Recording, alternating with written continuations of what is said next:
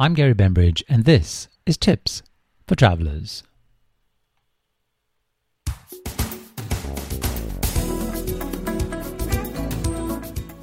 Inspiration, advice and tips on finding and having a luxurious travel experience on both land and at sea. For more, visit tipsfortravellers.com, where travellers is spelt with two L's, the UK way.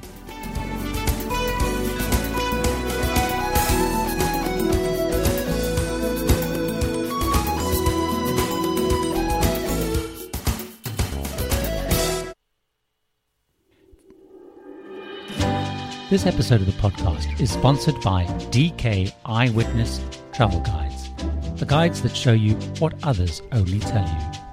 For more on the guides, link to the destination in this and other episodes, visit tipsfortravellers.com/DK. Hi and welcome to another episode of Tips for Travellers, and we're visiting one of my favourite cities in the world today, and it's also one of the cities that was one of the very, very first episodes when I first launched Tips for Travellers, and we're revisiting it, and it's the city of Hong Kong. Fabulous city, very exciting city. It's a great city. And so what I've done is, having spent some more time again in Hong Kong, I went back and generated this whole new show about Hong Kong and some of the developments and new tips and things like that. So let me tell you about some general observations, history, and then we'll get into my very specific tips.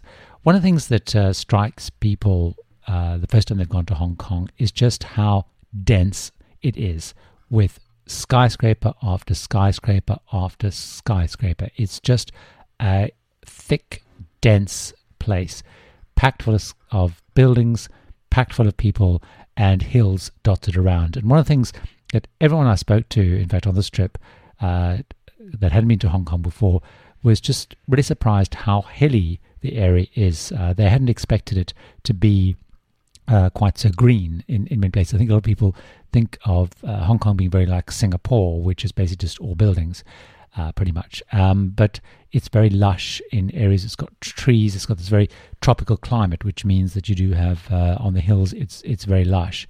It's got very twisting roads. It's got steep climbs. And that's why you have things like an outdoor escalator system to help people kind of get up to where they live and down to where they work. They actually have this escalator system because it's so steep and difficult to get around. And I think that's the thing, first-time visitors, and it was me as well the first time I went there many, many years ago, was it's just so much higher than you'd expect. It's so much bigger than you expect. And a lot of people claim that more people live and work above the 15th floor in Hong Kong than anywhere else in the world. And certainly when you're there, you can believe it. It has the most residential blocks above 40 stories high in the world. And it has some of the world's tallest buildings here too. And every time I go, there's just development after development. There's new skyscrapers being built, bigger than the next one. Keep working on the metro, new metro lines. Then there's also redevelopment zones. So the old airport, which used to fly right into in Kowloon, used to fly right in, had been closed. That's all been transformed. But they're actually holding back in terms of landfill. So it's really what they're doing with the space they've got is now going upwards and maximizing it. The last big landfill project seems to be the one when they built the big conference center, which is also the spot where the UK handed Hong Kong back to China. More of that a little bit later. So basically everywhere you go, there's a very intense use of land. So the race course, for example, in Hong Kong, it's got sports field in the middle. It's got high rises all around. So it's quite bizarre, because normally you think of a race course, having lots of space, but it's very intense. There's all the stuff going on in the middle, and the race course kind of going around it, and buildings, and so everywhere is just very dense, very intensely used. It does mean, of course, all this development, that there's not a lot left of the old city around. There's actually scarily few old buildings. There's a few kind of really priceless gems dotted around, but largely speaking, it's kind of just development and newness. Personally, I think it has a stunningly beautiful harbour, the Victoria Harbour. It's one of the deepest natural harbours in the world, which is why Hong Kong is such a great place to go for obviously for trade and commerce, but also cruising. But it's a very deep harbour. It's a very clean harbour, and in fact, the word Hong Kong means fragrant harbour, and they are very fastidious about keeping it very clean and very neat. Hong Kong has a population of about 7 million. It's quite a young population. The average age is about 42, with a long life expectancy up to 80. Now, what's interesting about Hong Kong is there is actually 262 islands, with Hong Kong Island itself, Lantau Island, which is where the new airport and Disneyland is, the Kowloon Peninsula, and the Northern Territories to the north of that, which borders China. Across the Samzhong River or the Shenzhen River, but basically it's 262 islands. So Hong Kong, people, it's not even just Hong Kong island side and Kowloon. It's much more complex than that. But the main island is Hong Kong Island and Lantau Island, and then the rest of it's actually on the mainland. I spoke about the handover there, but for people who don't know, it was actually a British colony until the 30th of June 1997, when it was handed over to the Chinese just after midnight on the 1st of July.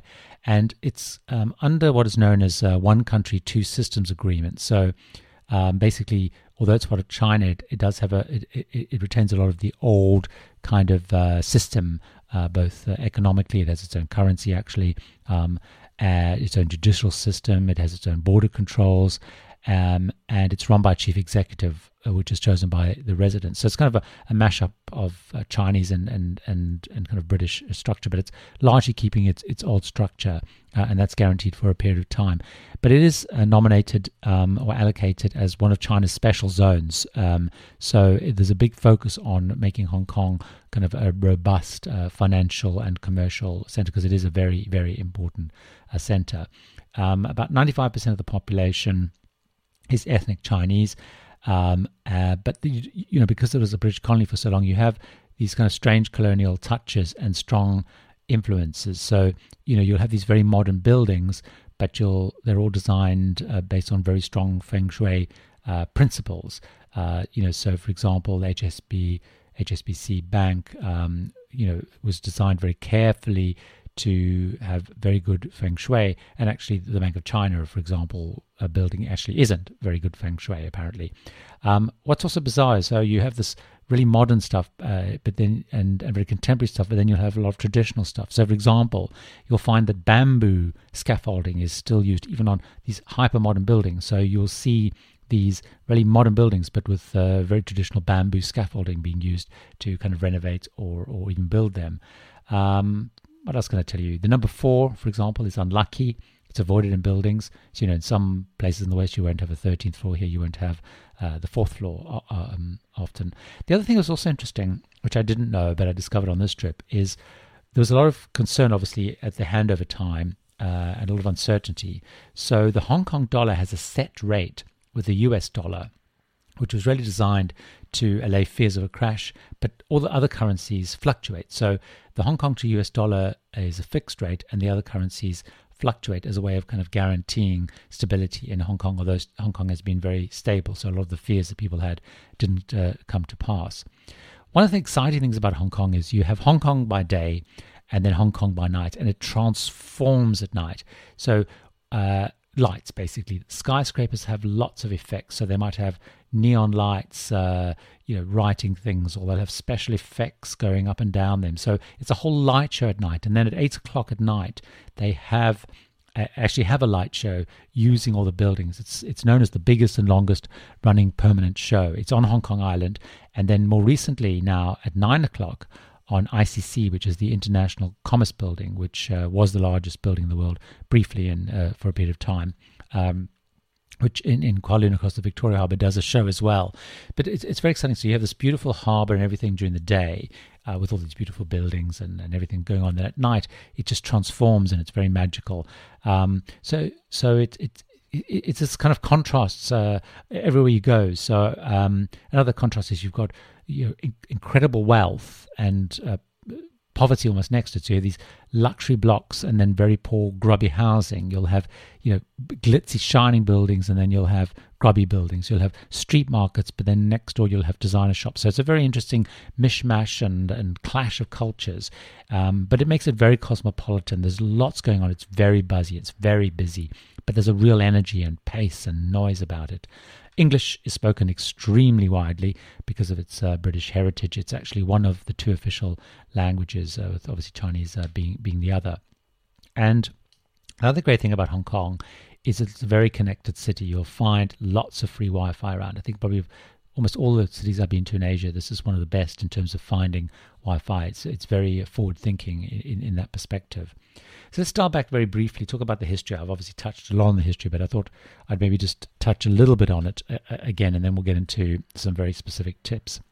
So basically, let's talk about how kind of Hong Kong happened. So trade is really important, and Hong Kong is very important as a sense of trade, both in terms of goods, but also now as kind of a financial center and so on. So it was a real hub for trade, and especially the opium trade, which was then heading into China, and it was booming in the mid-1800s, and the British basically were importing and exporting loads of opium into China, and of course making lots of money. So the Chinese emperor decided, opium as a drug was a really bad thing, and decided that he was going to try and stop the trade. And so what he did is he destroyed a cargo, which then escalated into war, and there was 2 very powerful traders, Jardine and Matheson. And you might recognize those names because Jardine and Matheson is still today a massively big trading company, and with huge big offices in Hong Kong. But anyway, at that time, they were involved in the opium trade and other sorts of trade.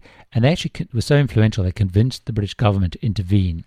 And they actually took Hong Kong Island during the Opium War, and the British won the war, and the island was given to the British.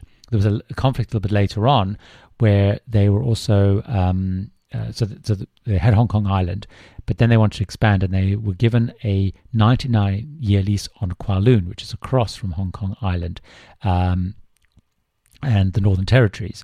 So actually, legally speaking, Britain didn't have to give back kind of the Hong Kong Island part, but it had to give back parts like the Northern Territory. And that's actually what facilitated the whole big structure, because that's all kind of was one place.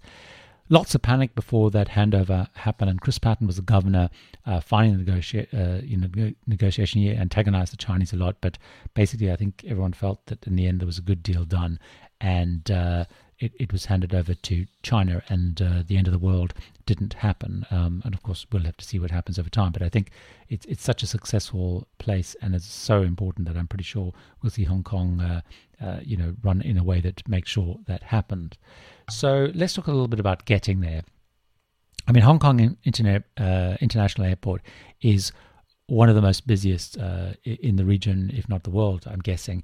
It's actually built on reclaimed land on Lantau Island, and there used to be this airport which you'd fly into Kowloon, and you were flying basically right into town. So this is much further out. It has 100 airlines. It's got 55 million passengers a year, and when you drive from Lantau Island into Hong Kong, it's a beautiful bridge, which is over 2 kilometers long, the Tsing Ma Bridge, and so it's a very beautiful way to come in. Cruising is also very big, and if you listen to any of the other podcasts, I've been talking about Asia and Australia, cruising is starting to become very big. So not only in terms of flying into Hong Kong, you can fly in from just about almost anywhere in the world these days, but cruising is becoming very big, and there's a very important new terminal opened, which is called Kai Tak. And it opened in 2014. It was designed by the British architect Norman Foster, and it's on the site of that old airport runway. So it's a great location on Kowloon. And there's also Ocean Terminal, which is next to the Star Ferry as well. So ships go in there. But Kai Tak is really where it will go to. It's a beautiful modern building, these incredible gardens on the top, Cruising is going to become really big there, and it is a very important part, not only for Chinese and Asian cruising, but also on world cruises and that kind of stuff. But certainly flying in is currently the most popular way, but it's a great place for cruising because you're very central. It's very easy to get around. So the best time to go, well, it's hot and humid most of the year round. It's coldest in January, but when I say coldest, it only goes down to about 16 degrees Celsius. It's hottest in July, about 28 degrees Celsius. So it's kind of the Northern Hemisphere kind of seasons, if you like, but it doesn't get Northern Hemisphere kind of coldness. So it's very hot, it's very humid. And when you're planning to go, the Chinese New Year is a really big deal, and Hong Kong is renowned for the celebrations and events. So it's really worth, if you're looking at going when Chinese New Year is, and considering it, obviously it's very busy and maybe quite expensive, but it's certainly renowned as one of the greatest places to celebrate Chinese New Year. Also in March, there's a very big entertainment expo and film festival. So again, there's some of these big events, but I would say basically, you want to go sort of, Northern Hemisphere kind of summery time if you want really great weather, and Chinese New Year, very exciting. In terms of where to stay, I would actually say it's great staying on the Kowloon side in things like the Sheraton and Intercontinental, which face across to the Hong Kong Island. Or you've got the very famous Peninsula Hotel, which is next to the Sheraton.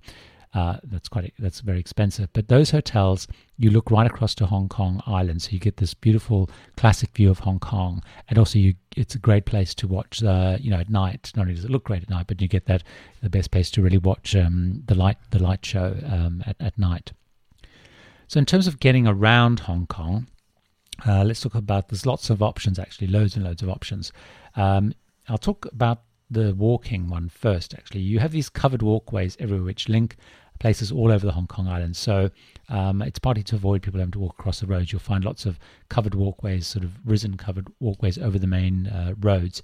Then you have what's known as the mid-levels escalator, which is the world's largest outdoor covered elevator, which basically, as I said, takes people sort of from up on the hills and all the accommodation and blocks down into the offices, or to get the ferry across to Kowloon to work, and then takes them back.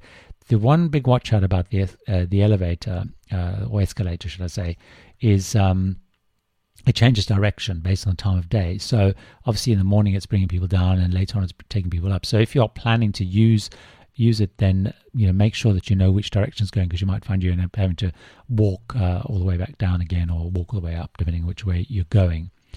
So a couple of other ways of getting around. They have these really unusual looking trams. They're very long, thin trams, and they were actually date right back to 1904. They were double-decker trams, and they're very strange because they do look they're very thin and very long, very thin, very high.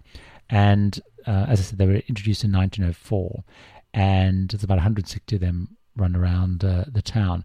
And they were actually kept despite when the modern metro system was put in, because they basically followed more or less the same route as the metro, the underground metro, but they'd become so sort of entrenched and iconic and a symbol of Hong Kong. So the population were very fond of these trams. So they actually kept them going. That's quite nice, because it does add a sort of an old-fashioned touch, and they are really bizarrely fascinating, I think.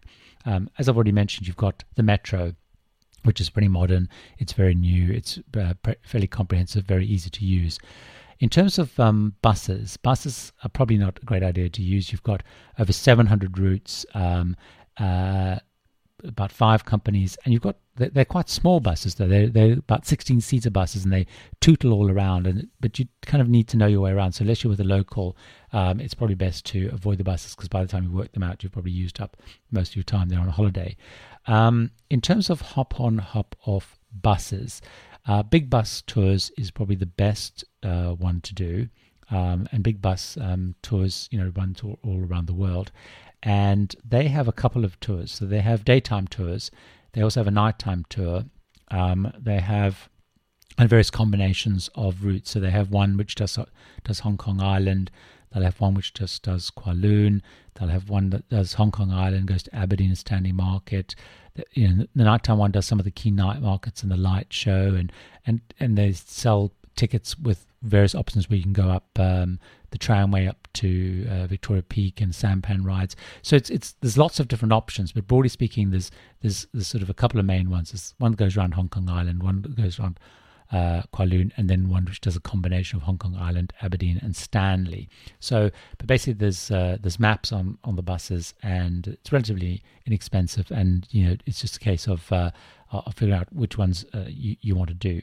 In terms of the metro and the buses, there's what's known as an octopus card, which is a preloaded card. So you need to preload the card. So if you've ever been in London, you'll know the Oyster card, for example, which you preload up and then you just tap in and out. That's the system. So you need to get an octopus card if you want to use the buses or the metro and so on. So let's get on to some more tips, things to do. I'm going to give you a couple of general tips, actually. English, I've already said, is really good. Lots of Wi-Fi, I've already said.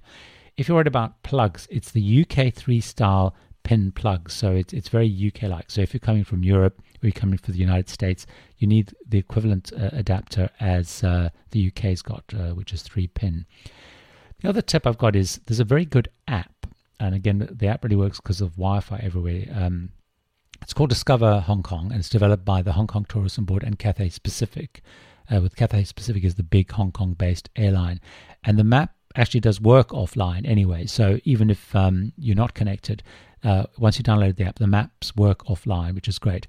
And also what they have is a number of walks in it. So you've got the Island Walk, Heritage Walk, Cities Walks, things like that. So it's really great if you want to see around. Download the app, Discover Hong Kong it's called, and you should be able to get that in both iOS and Android. And it's a really good app, and it helps you walk around, find your way around. Really, really good. So I would actually recommend that app rather than actually going and getting some of the tourist leaflets and things. The app actually replaces that. I guess a lot of places apps will ultimately replace the sort of tourism board leaflets. Let's talk about things to do. I would say the most important thing to do in my mind is Victoria Peak. Victoria Peak is this massive big hill on Hong Kong Island. There's a tram which was launched in 1888.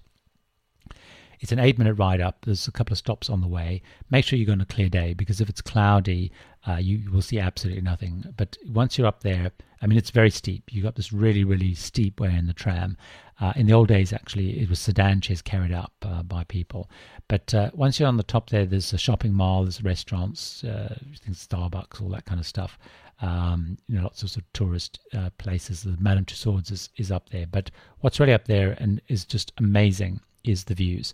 There's also a phenomenal 360-degree viewing platform on top of an anvil. It's kind of like an anvil-shaped building, which was all revamped, I think, about 2006. And you can go up the top there, and you can get 360-degree views all around, and it's just beautiful. But if you don't want to go up that part, you still, from the top of the hill, near where all the shops are, you get phenomenal views across. I mean, it really is absolutely breathtakingly stunning.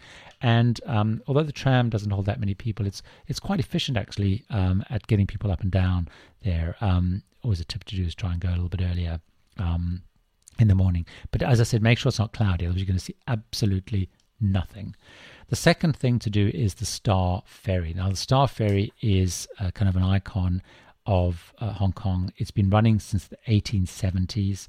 They transport something like 70,000 people a day, if not more. It takes 7 minutes from Hong Kong to Kowloon Ocean Terminal.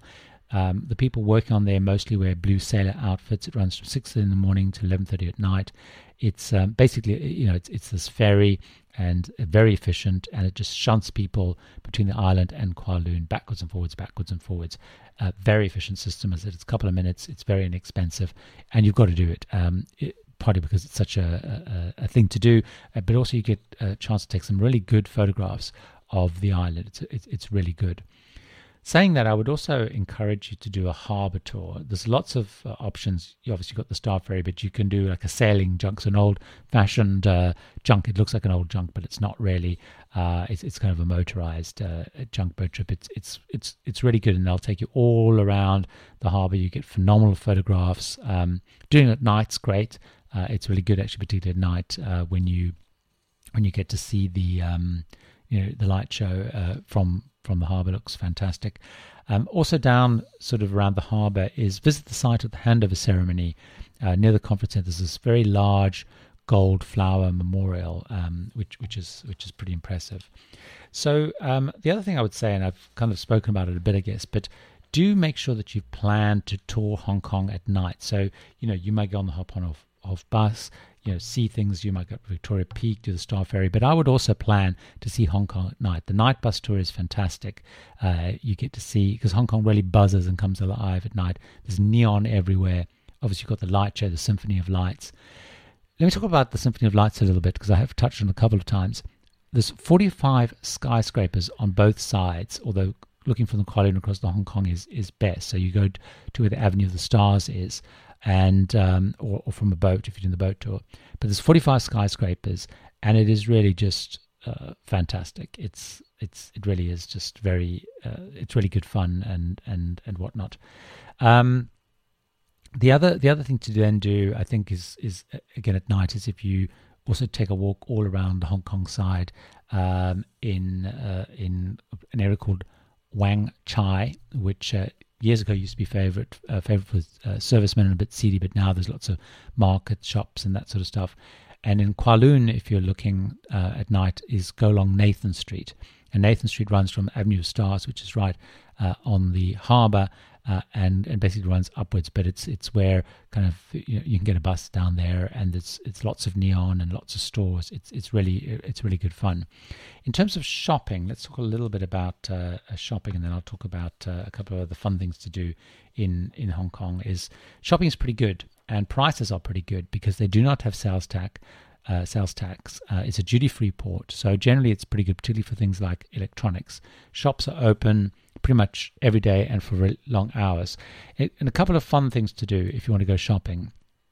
Stanley Market is a very, very popular stop, particularly for tourists on Hong Kong Island.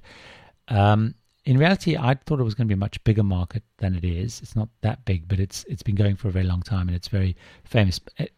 Unlike many markets, it's basically, you'll find most of the stores are fixed price and very limited bargaining. But it's very tourist friendly and very English speaking, and it's not really a place that the locals go to because it's really a touristy kind of trap. But that's quite interesting. Central District, which is where all the high-end stores are, and where you can also get and head up the escalator system. Another very popular place for people to go to is Hollywood Road. This is where all the antiques and art shops are. You've got one of the specialities of the area is mammoth tusk carving. So you've got these literally mammoths frozen in ice, and their tusks and carvings, and you've got all the Wee Po Kok Antique Company and the Yu Gang Tang Antique Gallery. But also on Hollywood Road you've got the Manmo Temple. And that's a popular stop, which is why people go, so they can look at the art and the antiques. But go to the Manmo Temple, which is a temple where you can go and you burn incense and you make wishes and burn it on paper. And it's a very popular temple to go to. Then in terms of markets, you've got the Ladies Market and the Temple Street Night Market, which are much more traditional style markets. The Ladies Market and the Temple Street Night Market. And you'll find that the Hop on Hop Off bus, for example, will get you to those. So just look at the maps and choose the route that takes you to those markets, and they're very popular. If you want to go a little bit and do some other things, let me tell you some other things. So those to me are almost like the must-do things in Hong Kong. A couple of other things that are worth doing is Aberdeen, town of Aberdeen, which is again on Hong Kong Island, is very popular stop. You can do it on the hop on hop off bus, but it's also very popular for tourists to go into the little sampan tour. So these funny little boats. And you go out for, 15-20 minutes with these very fearsome, normally Chinese ladies driving you around in them. And you basically tour Aberdeen Harbour and all the boats there. And in there they have some very famous restaurants, these massive big restaurants, which are floating restaurants with big neon. And so at night they look particularly good. But it's a fishing village and a luxury marina place. But Aberdeen is very popular. And particularly if you do sort of organised tours, you will find you go to Aberdeen, or as I said, on the Hop on Hop Off bus, which will include the sampan tour in the ticket. Another popular thing to do is to go for traditional colonial afternoon tea at the Peninsula Hotel. Peninsula Hotel is a very famous hotel. It's got a helipad on the roof where you can do scenic helicopter rides. It has Rolls Royces and flash cars that ferry guests around. It was the city's first luxury hotel. It's a very popular place to go. And they have a band playing and stuff. Very expensive to go for afternoon tea, but it's kind of a bit of an institution. If you want to do things with families, like beaches, for example, probably one of the nicest to go to is a place called Repulse Bay. Again, you can get there on the Hop on Hop Off bus. It's quite an upmarket area. It's where a lot of the expat live. There's some very fabulous apartment blocks, including one which has what's known as the Dragon's Cave Hole in, because when they were doing all the feng shui and everything, they decided there was a dragon's cave behind this. So there's a hole basically, so the dragon can come charging out and blow flames out or whatever. But it's some very nice apartment blocks there, and it's all well protected and very nice. In terms of theme parks, there's two big theme parks. So if you're there in Hong Kong with families that are very popular, you've got Disneyland, Hong Kong, and I guess everyone knows what Disneyland is. It's one of the smaller Disneylands in the world. Has had mixed success, but it was always popular. And then there's a more local one called Ocean Park, which is a more traditional theme park, with more traditional kind of rides, but a very popular indeed place. And again, you can actually get on that as one of the stops on the Hop On Hop Off bus, but very popular. So Disneyland and Ocean Park. And in fact, a lot of the people that I know with kids, they actually almost had more fun at Ocean Park than Disneyland, because it's a more traditional, more old-fashioned one. And it's really quite fab. You have it's right up on the top of the hill, so actually at various parts when you're on a tour around Hong Kong, you can see Ocean Park right on there at the top of the hill. I haven't spoken a lot about museums, and I must admit I haven't been to a lot of the museums in Hong Kong because I've been doing all these kind of other things out and about and sort of soaking up Hong Kong. But there are some very good museums. You can get a 7-day museum pass, so if you're there for a week.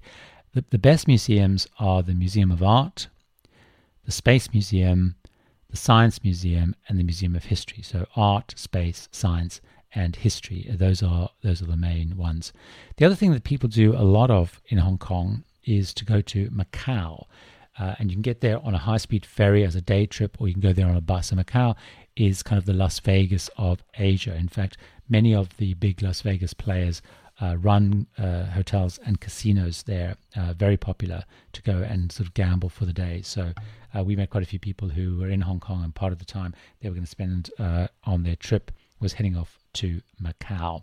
So those are kind of my tips and things to do. It's a very vibrant place, and it's really about getting out and experiencing things. But you must do the Victoria's Peak, you must do the Star Ferry, you must do the Harbour Tour. You should really see Hong Kong at night. It's very exciting, and shopping is great. If you want to do some more sort of traditional things, you've got your Aberdeen with your sampan tour, your traditional colonial tea, and of course, if you've got kids, you've got the theme parks, lots of fun, and then the museums as well, which are pretty good fun. If you want to find out other things to do, or you want a guide, DK have a guide for Hong Kong. It's the DK Eyewitness Top 10 Hong Kong Guide.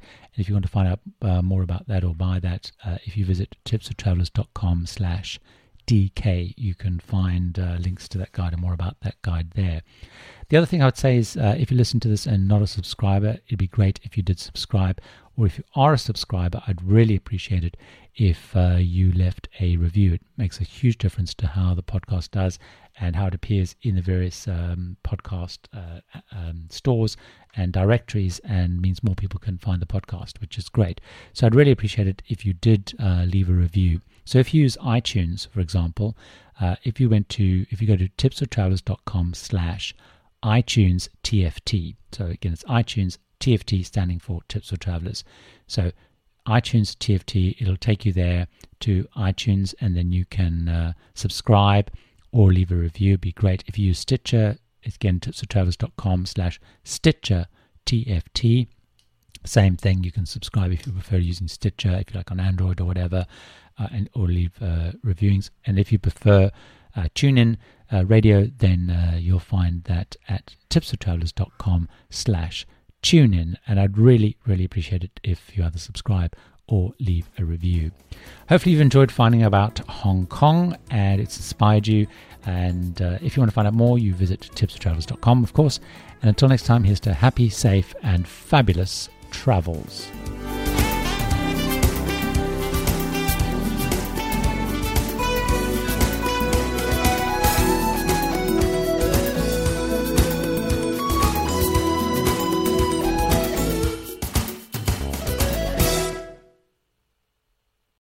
Join us today during the Jeep Celebration event. Right now, get 20% below MSRP for an average of $15,178 under MSRP on the purchase of a 2023 Jeep Grand Cherokee Overland 4xE or Summit 4xE.